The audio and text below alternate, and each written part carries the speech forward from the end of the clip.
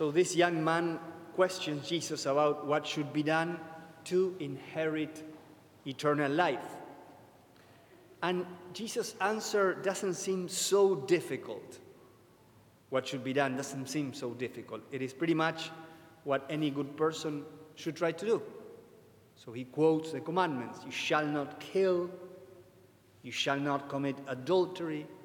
You shall not steal. You shall not bear false witness. You shall not defraud. Honor your father and your mother. I remember once I was speaking with the Archbishop of Montevideo in Uruguay, Cardinal Sturla, and he used to be a former formator in the seminary. And he told me that when they receive new men every year, first they tried to form what he called buen tipo, that in Spanish means good guys. Trying to form good guys first. And then after that, and upon that foundation, to form the future priest. But if they're not good guys, you cannot form a priest, right? That's what the matter with which you work. And he defined good guy, being a good guy, in 3 points. He said, someone who does not lie to you or does not cheat you. Someone who is honest with his work, who says the truth and works hard. And someone who is willing to give you a hand when you need. So it's not so difficult to be a good guy like that, if you define it in those terms, or to keep these commandments. They are pretty much aligned with what any healthy conscience, I guess, and for centuries were universally recognized, would say that is good, that we should try to do, and that is not so far from our daily lives, and we pretty much are able to keep them in our life. So this man says, sure, I've done this from my youth. That's easy. What else can I do? So let us take this first conclusion then, that it shouldn't be so difficult to inherit eternal life. It is true that in a second look, it's not so easy when we are when we're honest with our heart. We also recognize that we are inclined to pride and selfishness and lust and greed and violence and all that. So it's not so far from us to actually violate these commandments. And the temptation is always growing, surrounding us. But yet, with the grace of God, with the light of faith, we can do this with the help of God. It's not so easy, so difficult, I mean. But then Jesus in the gospel, he says, children, once this young man turned away his offer, he says, children, how hard it is to enter the kingdom of God. It is easier for a camel to pass through the eye of a needle than for one who is rich to enter the kingdom of God. How hard it is. So is it easy or is it difficult? If you notice, he uses two different expressions. The first one is to inherit eternal life, and the second one is to enter into the kingdom of God. And I think that with the first expression, he's referring mostly to what happens after we die. To inherit is to receive as an inheritance. And we are baptized, we have the light of faith, we have the grace of God, and it's not so difficult to receive that inheritance, to be allowed by his mercy into the kingdom of God. It's not so difficult to live according to these commandments. But then, it is much more difficult to enter into the kingdom of God in this life. Now, to enter into the kingdom of God means to enter into a whole different situation. It's like a different level of existence that we are invited to enter into by his grace now as we become his disciples. It's a whole other level that we are invited to. And this is what this man refused. He wasn't open to that next level. To enter the kingdom of God means to live radically as children of the Father in Jesus Christ. To live radically as children of the Father, with that type of confidence, with that type of joy. Someone who knows, who lives as children of the Father. It means to live in constant union with Jesus, in his friendship, attentive to his words, filled with the Holy Spirit, filled with the love of God. It means to have the heart of Jesus in our own place, in our own vocations, to live connected to his heart like the vine and the branches, so that we can bear fruit, grafted in him. It means to love what he loves, and to enjoy what he enjoys, and to reject what he rejects, and to rejoice with him, and to bleed with him as well. It means to have the hands of a servant. It means to want to make a difference, to care about the ones who are suffering, to want to do something about it. It means to live in such a way that we are responding to God. Every day, we're opening our eyes in the morning and we know that we have a day to serve him. And it means to live in such a way that the first thing that we utter from our lips is serviam, I will serve you today. My life is yours, and I want to give it to you today. It means to live as a full human being, because the fathers used to say that the glory of God is the full human being. The more we enter into the kingdom of God, paradoxically, the more normal we become, the more humanly integrated, less fearful, more peaceful about who we are, our intelligence, our will, our emotions, and even our body working together better. Not perfectly, that's heaven, but better.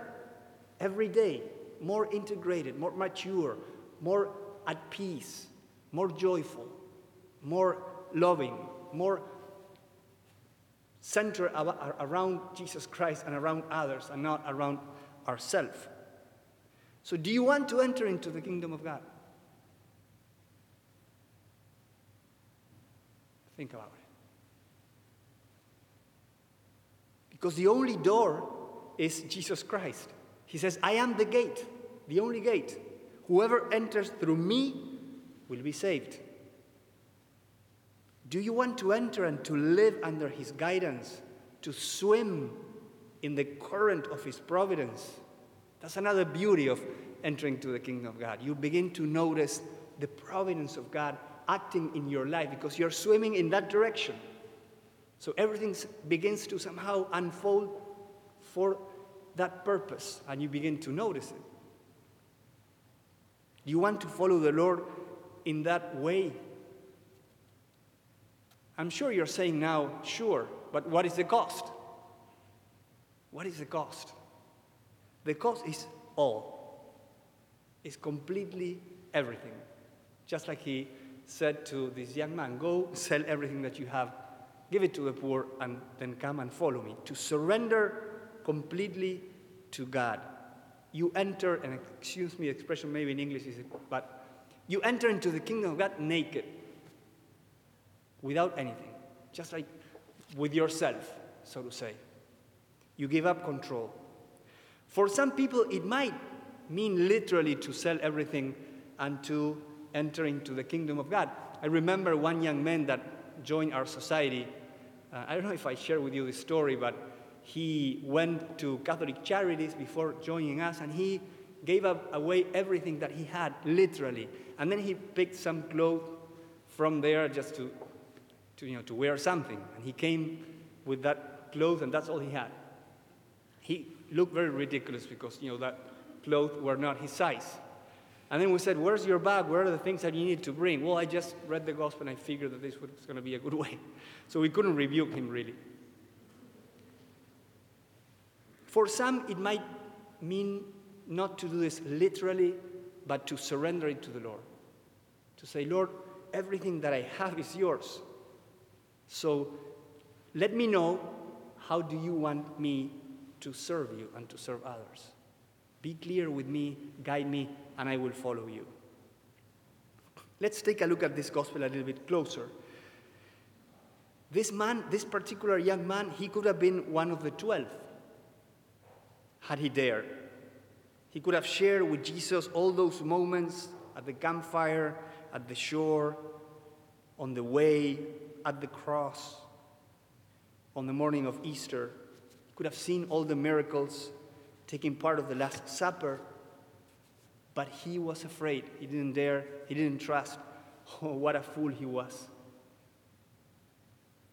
He clung to his possessions, and then he lost it. I think it's interesting that we have this gospel today. Last Sunday, we heard about matrimony and Jesus inviting us to be his disciples through family life. And today, he's inviting someone to be one of his close apostles. And note that he's looking with love at him. Scholars say that it's the only time that you will read in the gospel that he's looking with love at someone in particular, that is noticed. I guess that glimpse, that the way he looked at him, must have been pretty intense, that the others noticed that and wrote about it so many years after that. So beautiful. He invited him, but the man didn't dare. That happened then, but it happens today. The Lord keeps calling people to priestly life, to consecrated life, to leave everything behind and follow him.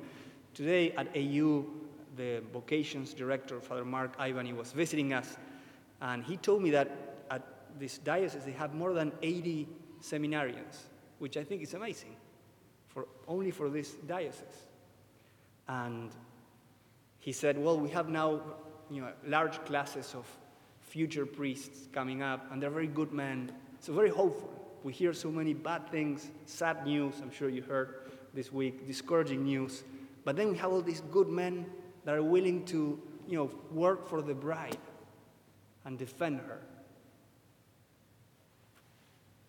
And then many others are called to married life, even in the midst of this culture that distrusts so much the sheer capacity to commit. Benedict XVI said once, I will quote, "If we let Christ into our lives, we lose nothing, absolutely nothing of what makes life free, beautiful, and great. No, only in this friendship are the doors of life open wide. Only in this friendship is the great potential of human existence truly revealed. Only in this friendship do we experience beauty and liberation. Do not be afraid of Christ. He takes nothing away, and he gives you everything. When we give ourselves to him, we receive 100-fold in return. Yes, open wide the doors to Christ, and you will find true life." Should I read that again? No, it's a little long, but I should, I feel. Jesus promises 100-fold, and it's so true, He's such a good keeper of his word. He keeps his word. I can testify, when we were able to buy this beautiful house in Northwest DC, I was thinking to myself, how did we do that? When in my life would I be able to buy a house in Northwest DC? Never. It's sheer grace of God and generosity of people who support us in our mission at AU and with forming these young men. This weekend I was able to minister and confess and preach to 39 young Hispanic men, a middle age as well.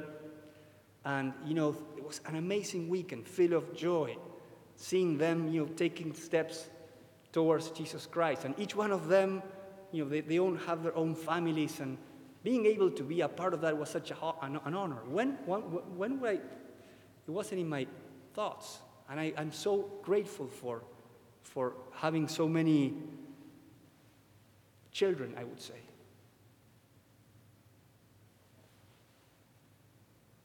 And I think everyone who has surrendered to the Lord can testify pretty much the same in their own way. He's so good. We have such a good Lord and teacher. Of course, we don't follow him because he's a good rewarder. We follow him because we believe in him and because we love him and because he loves us. But yet, it's good to know that he knows how to treat his disciples. It's good to know that. In this life and in the next. Just in case, he says, amidst the persecutions. Then we have the next.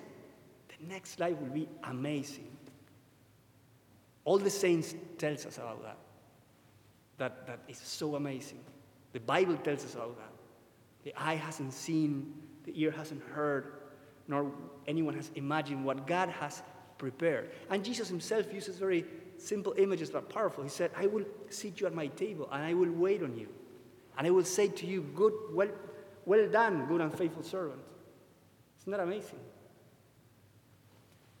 Okay, I want to finish with a prayer that St. Ignatius of Loyola composed that is about giving it all to the Lord. And I'm sure you have heard this prayer, it's very popular, and I encourage you to pray it often. Pray with me, if you will. Listen and say amen in your heart. Take, O Lord, and receive my entire liberty, my memory, my understanding, and my whole will. All that I am and all that I possess, you have given me.